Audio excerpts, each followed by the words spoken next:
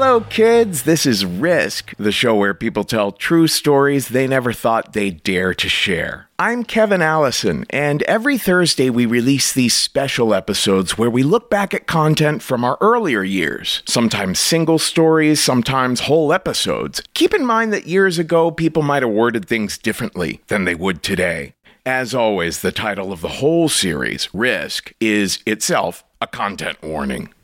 This week, an episode that premiered in July of 2011, it's an episode we call A Slippery Slope.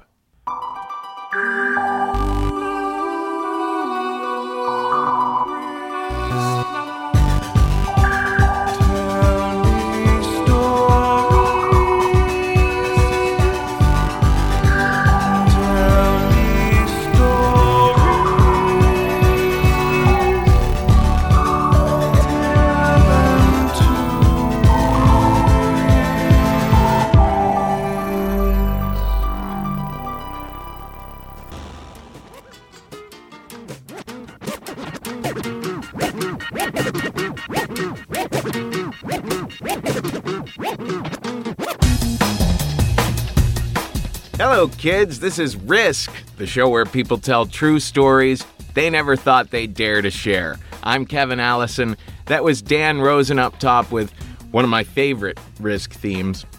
This is Revolution Void behind me now. Our theme today is A Slippery Slope.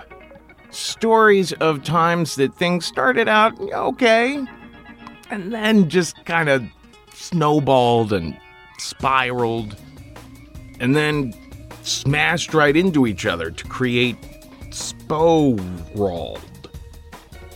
They Spo-rolled.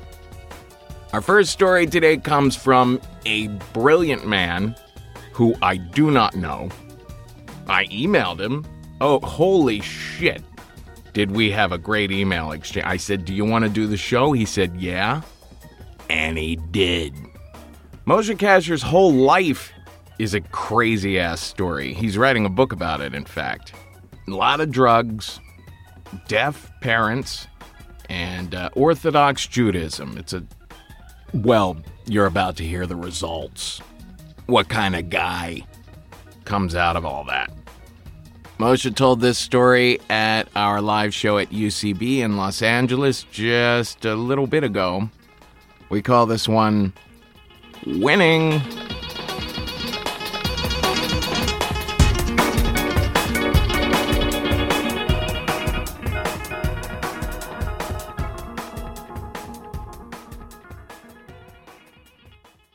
It's important for you to remember that for the purposes of this story that this was a Christmas/Hanukkah themed show. That's important information. It will come in handy later. I had just gotten off stage. Obviously, it had gone very well because I've never had a bad set.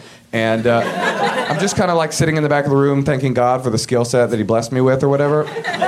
And these two dudes come into the room and they're total jerks. They're like rifling through people's stuff and being assholes. They were just terrible people. And they were heckling the performer and I hated them. And they decided to leave and my ego wouldn't allow them to just leave without me commenting on their behavior. So I decided that I would applaud their departure as if that was going to teach them some lessons. You know what I mean? Like, oh, we're glad you're leaving. Oh, you know what? I noticed you clapping and it really made me do some thinking. I need to make some major behavioral changes. Not what happened. The guy turned to me and he just like, suck my dick, motherfucker, or whatever thing a bully would say in that moment. Like you would have said that because you're a big person with the dick word. But I happened to be holding a dreidel in my hand at the time because it was a Christmas/Hanukkah themed show, not just because Jews have them at the ready at all times, just in case some shit goes down. But anyway, I just had it in my hand, like it was already cocked. The guy said, fuck you, what should I have done? I just threw the fucking dreidel at his head, which is like the most impotent Jewy way to start a fight of all time. Take that, you fiend, ha-ha! I went like, I don't know what I thought was gonna happen, like it was gonna land on a certain letter and I was gonna win the fight or whatever. That's not what happened. That's a Jew joke. Super good. Thanks for coming on board with it. But anyway, he was just like, come outside, damn bitch. And I was like, I think I will come outside for once, for me. Let's do this. I run outside. I run literally like this. I run like an anime character. I get outside and the guy starts punching me in the face. He just immediately, and that's the first thing you realize as an adult is, oh shit, I am fighting. I can't unfight. It's too late at this point. I'm already in the shit. I can't undo this. Oh, you know what? I've thought about the possible consequences, both moral and physical, and I've decided I'm not going to fight you after all. now. No, it's too late. You have to do something. So I'm not a trained fighter, but I have watched a lot of UFC, which is almost the same thing. So somehow I like get the guy's head in this area, my choke zone, I will call it, for the purposes of this story, and I just fucking get into it. I'm like choking this guy, and I can hear him beneath me, just kind of like choking. And normally I'm super into that, ladies, but in that moment I'm like, I'm gonna kill this dude. I'm gonna kill him. So I gotta say something. I go, "Are you done?" Because that felt like the right tough thing to say in that moment. "Are you done?" And he popped his head out of the choke zone and he goes, "I'll never be done." I was like, oh no, I'm fighting a knight. I am fighting a knight, a medieval knight from the round table. He will never be done. He will fight me to the death. I will die in his arms tonight. But luckily, he quickly changes the subject of my impending sword doom by spitting blood all over my face. Oh, are you guys not into that? Me neither! It's worse for me because I'm already a hypochondriac, or as it's more commonly known, a Jew. I cannot deal with that. I'm freaking out. I just say, back to the choke zone. Somehow his head ends up back in my choke zone. And this time I just fucking everything I've got. And the guy reaches up and taps out. He fucking tapped out! I was like, I know what that means. I release thee. Which is how you should always say it. If you want to be tough and assert your dominance, you just, I release thee! If you have like a Three Musketeers rapier sword, it's a good time to, I unleash it, go! And then you can Nadia Comaneci backflip away while waving goodbye. The moment after I released him, though, I released just a flood. This is why it's a slippery slope, because you can't win a fight as an adult. You know, you think you can be tough, you can't. The moment I let him go, I just was flooded with this shame and remorse and guilt. I couldn't believe what I'd done. It was in San Francisco, in the Tenderloin. My shoes had popped off. I felt terrible, like I'm fighting. I kept thinking about my college degree, as if that was somehow connected to why I shouldn't be fighting. Like, I just couldn't believe myself. I felt that feeling. You know that feeling you feel the moment after you come when you're with a partner that you definitely shouldn't have been fucking, you know what I mean? That horrible feeling. You're just like, oh, fuck, what am I doing with my life? Who is this beast laying next to me? And you just want to, like, push that person off of your bed, not to hurt her, but just to make her go away, you know? You want her to fall into a portal at the side of your bed and pop up in front of her own front door, having forgotten the previous 4 hours of her evening. Like, I could have sworn there was an effeminate Jew somewhere in my evening. Never mind, carry on with my life. But I didn't even get to fuck this guy. I just had the shame and the guilt, and I ran up to the guy. I just go, I'm so sorry, I don't know what got into me. I apologize. I have a college degree, you understand. He shakes my hand. He leaves. The bouncer just starts freaking out. He's never seen anything so noble in his life. He's like, I can't fucking believe it. These kids came out of my bar. They attacked one another. At the end, they just shook each other's hands and walked their separate ways. There is a God. But for me, I just feel terrible and remorse and guilt. And then I realize, wait, I won. Like, there's somebody here who's having a worse night than me, you know what I mean? Like, think about that. Think about that. You're in a fight with somebody. You're in his choke zone. He's choking you out. You tap out. He releases thee. You look up, and it's fucking me looking back at you. Hey, I'm sorry. I have a college degree. You guys, we're going to have a lot of fun tonight. That's about all out of me. Thank you so much.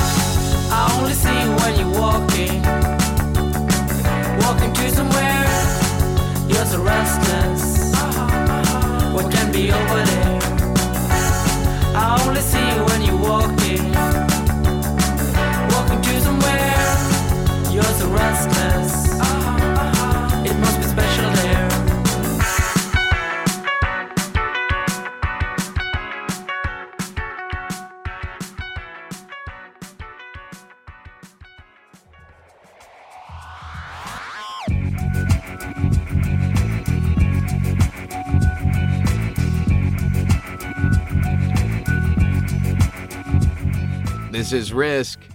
That was Cack Matafaka. Kakmadafaka. Kakmadafaka. With a song called Restless. And this is Tortu Supersonic behind me now. Next up, another person I have never actually met face to face, but I am pretty sure I have smoked his marijuana before. Steve Agee told this story at our show in Los Angeles. We call it What I Did for Love.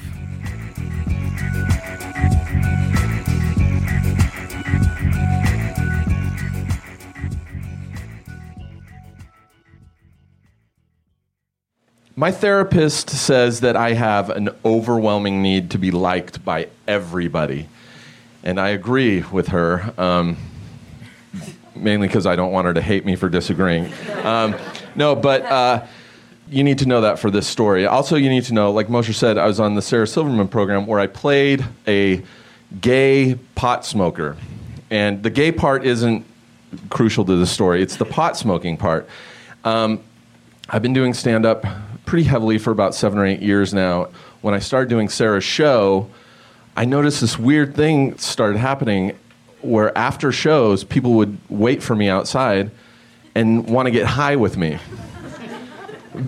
Just strictly based on my character. And I was never, I've smoked pot, and I was never a big pot smoker until this started happening, mainly because I didn't want to say no to these fans. I was just caving and just being like, okay, please like me. I'll smoke your marijuana.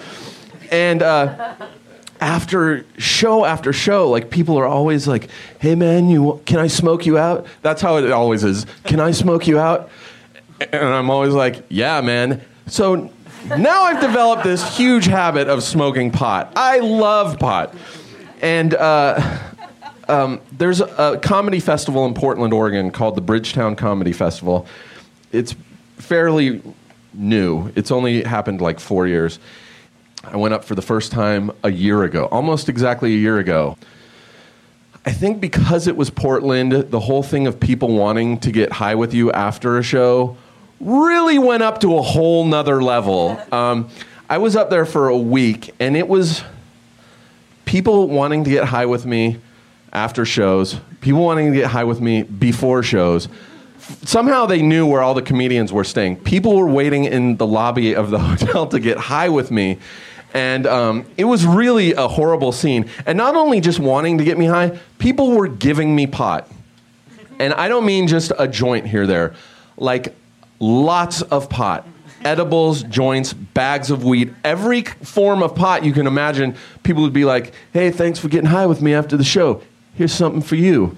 Like, really a weird form of tipping or something. And I didn't want to make them mad, so I was like, why, thank you very much. I will take this. And after 5 days, I can't stress how much marijuana I had after 5 days.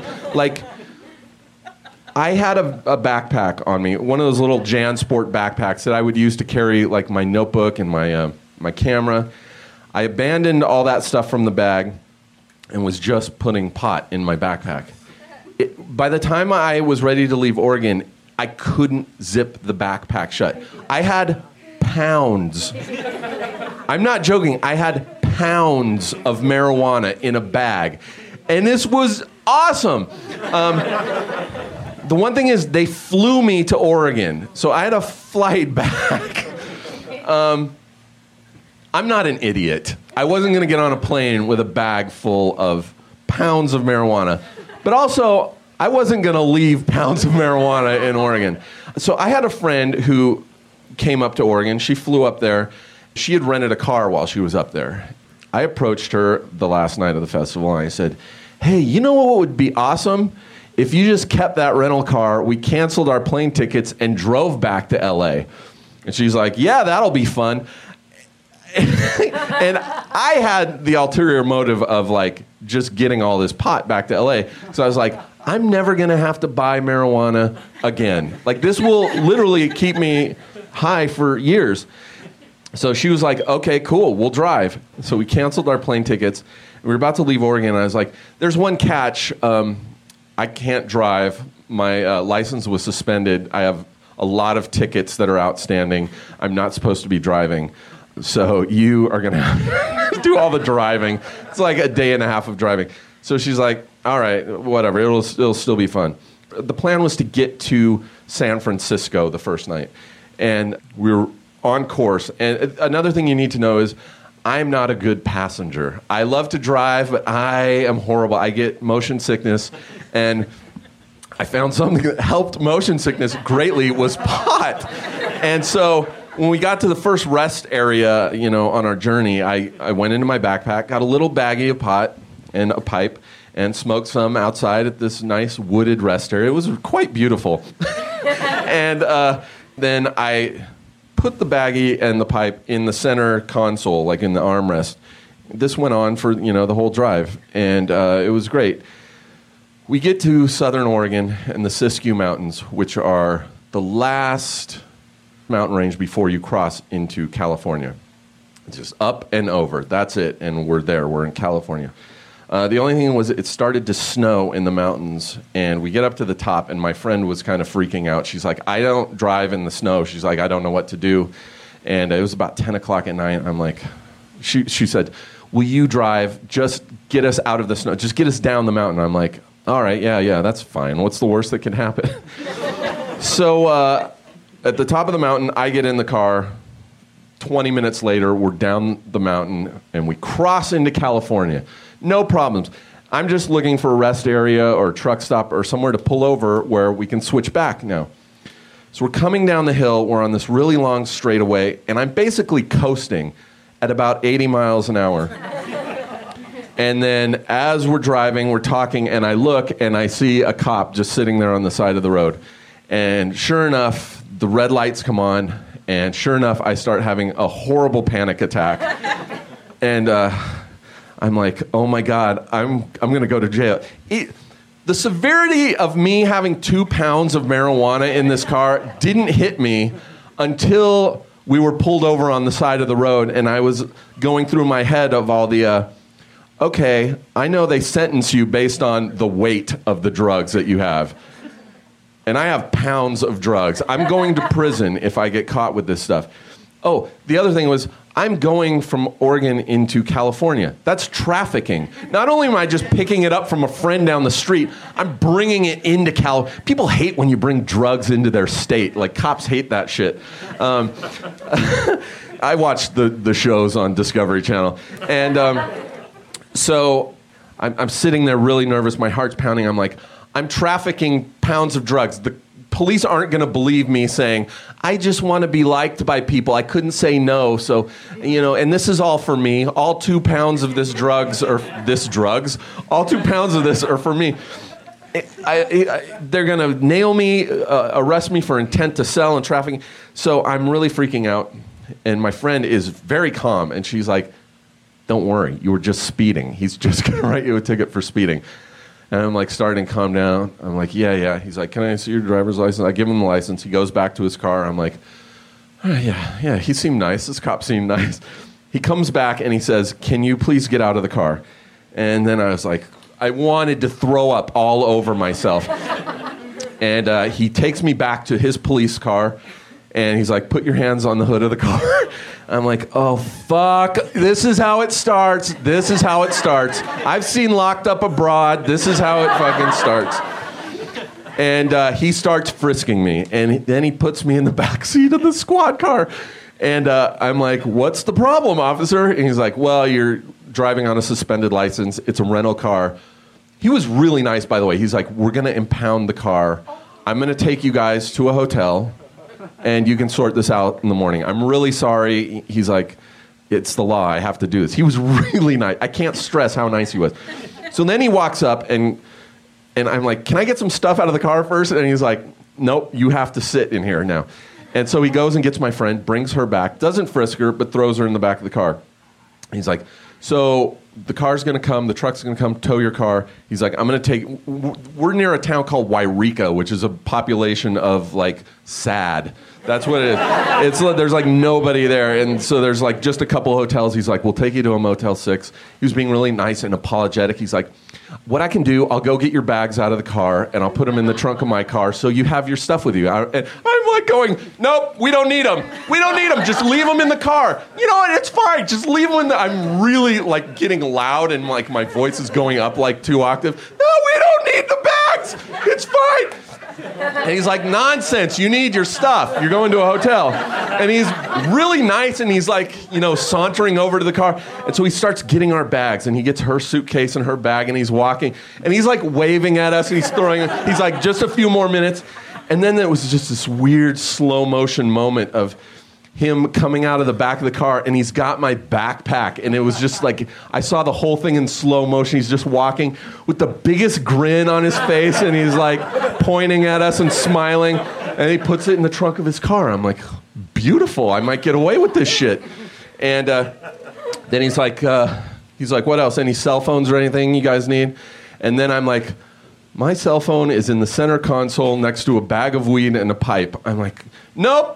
No, I don't know. I have my phone on me. It's okay. And he's like, I'll just make one last check of the car. And I see him go into the car, and I can see just over the seat that he's in the center console digging around. And then he comes back to the car, throws my cell phone on my lap. He's like, let's go. I'm like, okay, not bad, not bad. We get to the hotel. He drops us off and leaves. We take our bags. First thing I do is take this bag of pot and throw it in the fucking dumpster, like at the hotel. And my friend is like, "What are you doing?" I'm like, "I don't want anything to do with pot for the rest of my fucking life." That view would change later, but so I threw it in the dumpster because in my paranoid head, I was like, they'll probably find something in the car later and come back to arrest us, so I'm getting rid of this. So then we get into the hotel, and we rent a room, and I'm like, hey, how about the fact that he went in the center console and didn't even see the drugs there? And she's like, oh, yeah. She's like, I took care of that. She reaches in her pants. When she saw me getting frisked, she grabbed everything and stuck it in her panties. Like, she fucking saved my life. And I was like, oh my God, that is amazing. She's like, here you go. I threw it all out the window. And the next day, she had a horrible time getting the car back because it was rented to her. And they're like, dollar rent-a-car's like, why the fuck are you giving the car to a guy who can't drive? And she explained, we were in Wairika the whole next day trying to get the car out of impound. We got it, got back to California. I have since given up smoking. I smoke pot, but I will not smoke after shows. I don't accept pot from strangers anymore. My life's changed a little bit. I've seen what just wanting people to like you can bring to your life. Like, I could have gone to prison just for being like, please be my friend. It's, it was a lesson well learned. Thank you very much, you guys. You've been awesome.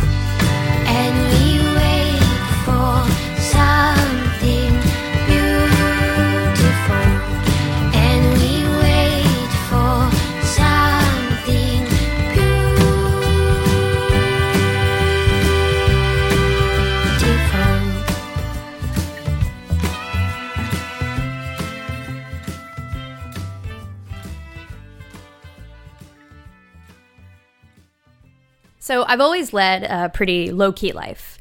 As a teenager, I had no interest in experimenting with drugs. I just had this like crippling fear that I would be that girl who tries coke once and just dies from it. Shortly after turning 26, I suddenly developed this addiction.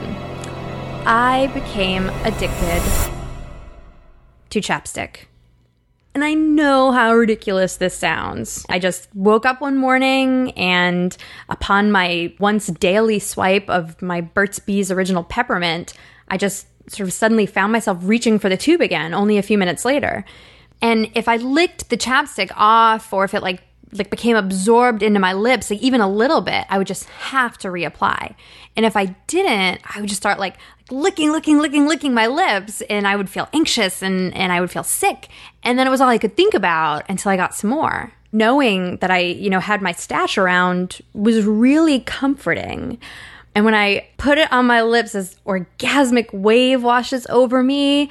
But it's that shameful, orgasmic feeling that I would feel when I was a teenager and I would have a date with a flannel body pillow and, reruns of Charles in Charge on my mom's couch. I was ashamed, you could say. I was ashamed of this thing. Growing up, I was plagued with facial tics and I was nicknamed No Boobs Blink Face, and I didn't have a lot of friends when I was younger, and I was worried that this sort of chapstick addiction, I didn't want to be shunned now by my grown-up group of friends for sort of being labeled as the girl with the weird thing for chapstick. So I felt really self-conscious using chapstick around them, and I would sneak into the bathroom or, kind of lean down to tie my shoe and get a quick fix of my bomb buddy. So on busy days while I'm running around a lot, I'll only use chapstick maybe 25 times. But on days when I'm sitting in a coffee shop working, just sort of stagnantly sitting with a stick right in front of me, I will mindlessly swipe 100 to 200 times in the period of 8 hours.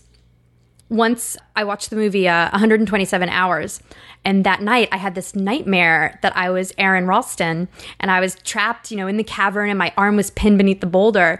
And in the dream, I was absolutely terrified, not because I was going to have to cut my arm off, but because I hadn't brought any chapstick to the canyon.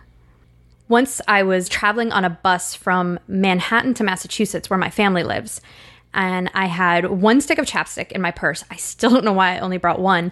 And at one point, I don't know, it was maybe 90 minutes into the ride, I took the cap off of the chapstick and the head of it popped off, and in slow motion, it landed on the floor of the bus and just rolled. So I have this decapitated piece of bomb just rolling on the floor, and I just jumped up and I quickly grabbed it, and it had rolled in all of this dirt and grime, and I picked it up and I was like, oh damn it, and I used my fingernail to sort of just kind of scrape the top layer off, so I kind of got all the dirt off, and I was like, whatever. So I decided I'm going to use it, and I go to raise it to my face, and just as I'm about to press it to my lips, I see it. A small black curly hair sticking to the side. I was about to put some stranger's pube in my mouth. This moment raised a red flag for me, and I decided to do a little research to find out if anyone else had this weird chapstick addiction like I did. So I found this website. It's called Lip Balm Anonymous. It was started by a man named Kevin, who in 1995 found that he was addicted to chapstick. And he wanted to get some help, so he turned to friends who use the popular 12-step program, found in Alcoholics Anonymous and Narcotics Anonymous. And in 3 weeks, he kicked his habit, and then he started a website about it. So I'm clicking around, I'm looking at the website, and I learned on the site that chapstick addiction sort of happens because when someone uses a lot of chapstick, the body stops producing the moisturizing agents, natural ones, so the lips will just dry out without the help of chapstick. And then other people, sort of cite a psychological need for the ritual of covering the lips, and I think that mine was sort of a combination of both, but I was happy and sort of, I don't know, I guess a little comforted, as weirded out as I was. I did feel comforted that there were other people that were kind of going through it as well, I guess. So on their website, there's also this test to determine if you're addicted to chapstick. I answered yes to a lot of the questions. One of the questions was, has the use of lip balm interfered with your job? And at the time, the answer was no, but soon I would hit rock bottom. So I'd been stuck on chapstick for like 8 months, and at the time I was working at this large advertising agency. And on that day we had this huge pitch with some important creatives, and if the meeting went well and they liked our illustrators, it could mean that they would bring more work my way, which could, someday maybe lead to a raise. So I get to my desk and people are kind of trickling into the meeting. So I grab my notepad, my pen, and I reach into my canvas bag for chapstick because I always like to have a stick in my pocket during meetings. I find it really comforting to have it so close. But there was no chapstick in the bag. So I open my bottom drawer where I keep my work stash, but it was empty. And then I see this Post-it note stuck to the side of my computer. And in like large, bold letters, it read, "Urgently, get more chapstick." So this wave of panic sweeps over me as I just sort of run through a mental Rolodex of just meetings and digital training sessions and creative briefs. It was going to be a crazy day. I wasn't even going to have time to pee, let alone leave the building to go buy chapstick. So, this meeting is going on and the creatives are talking and doing their thing. And I'm sort of, smiling and taking notes and trying to act all the world like someone not about to have a panic attack. And it starts happening. I feel my tongue just dart out, sail across my lips. I'm licking. But now my lips sort of feel like they're drying out. The licking isn't helping. So I start chewing on the fleshy, sort of on the inside of my mouth, to the point where it starts bleeding and I'm tasting blood. And I'm starting to feel sick and I'm sweating and I'm dying. And these guys are talking and I'm just trying to smile and be cool. And then, one of the creatives asks me, he's like, "Are you okay?" And I'm like, "I'm fine." And he's like, "You're kind of breathing like my cat when she's choking on a thread from the throw rug. You can step out if you need to." And I'm like, okay, this is my chance. They're giving me an opportunity. They're practically telling me to go get my fix. So I'm like, my stomach is a little upset. Maybe I think I'll just go get some Pepto and I will be right back. And I just sort of slowly walked away. But then as soon as I turned the corner, I raced out of the building. I raced when you run at pigeons when you're trying to scare the shit out of them. And I ran down the street to Duane Reade, and they have a stack of Burt's Bees at the front register. So as soon as I got there, I just threw it on the counter, swiped my card. I run out, I removed the protective strip, and I just applied the shit out of that chapstick. And it felt good.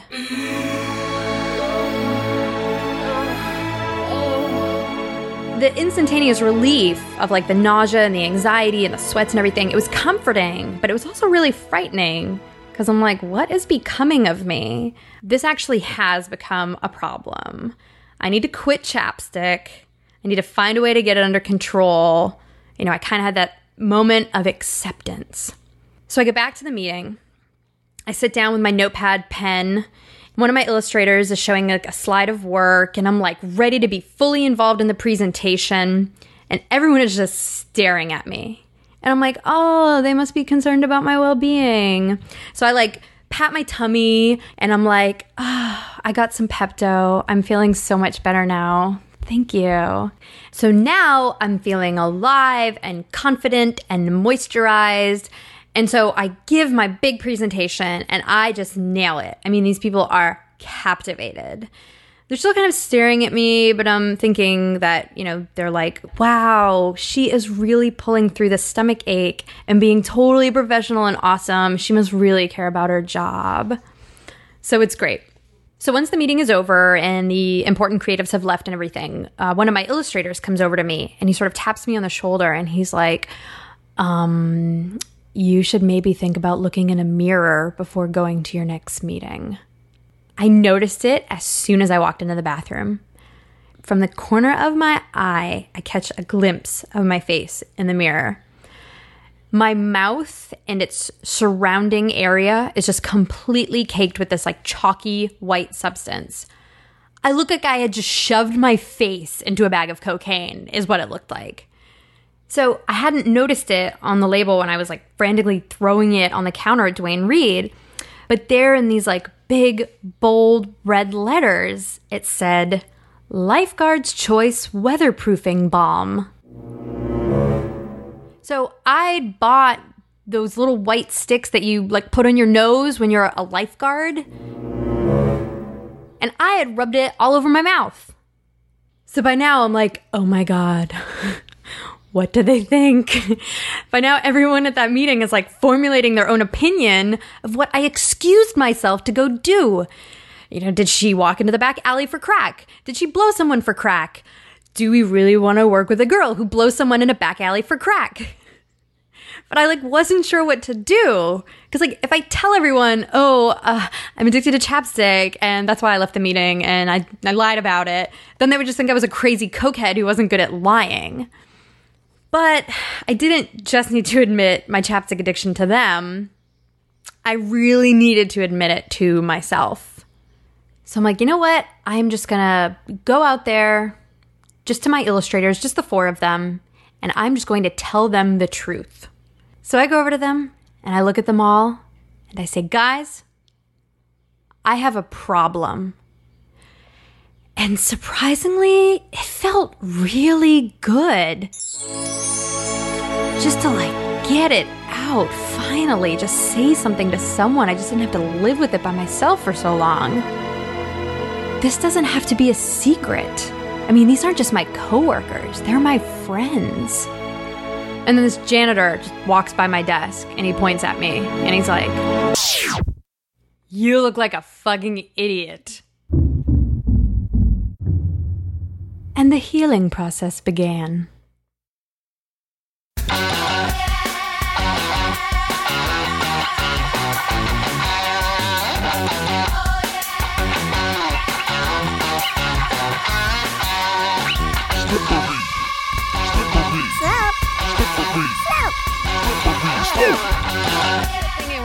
A slippery slope is like when you poop on when you poop, you diarrhea on a slip and slide that's on the hill. That is a slippery slope. You cannot walk up that shit. It is fucking diarrheaville anywhere from here. I will say some shit. I will say some shit.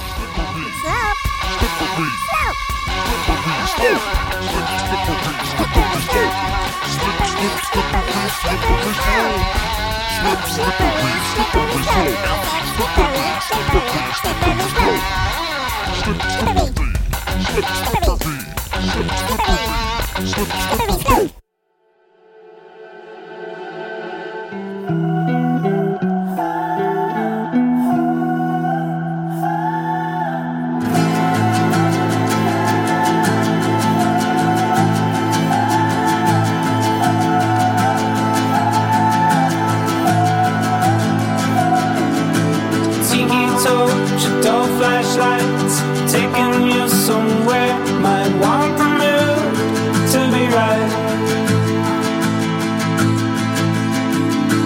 Motorized bicycles, tune them up and then we'll hit the open road.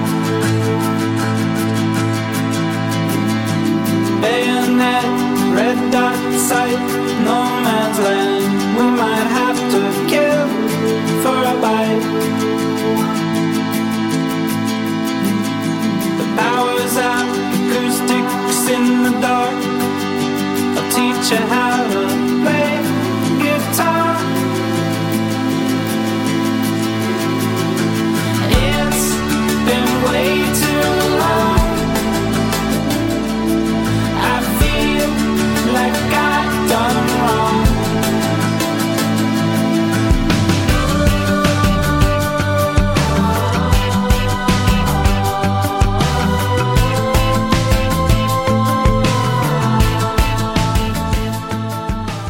That's it for this go-round, folks.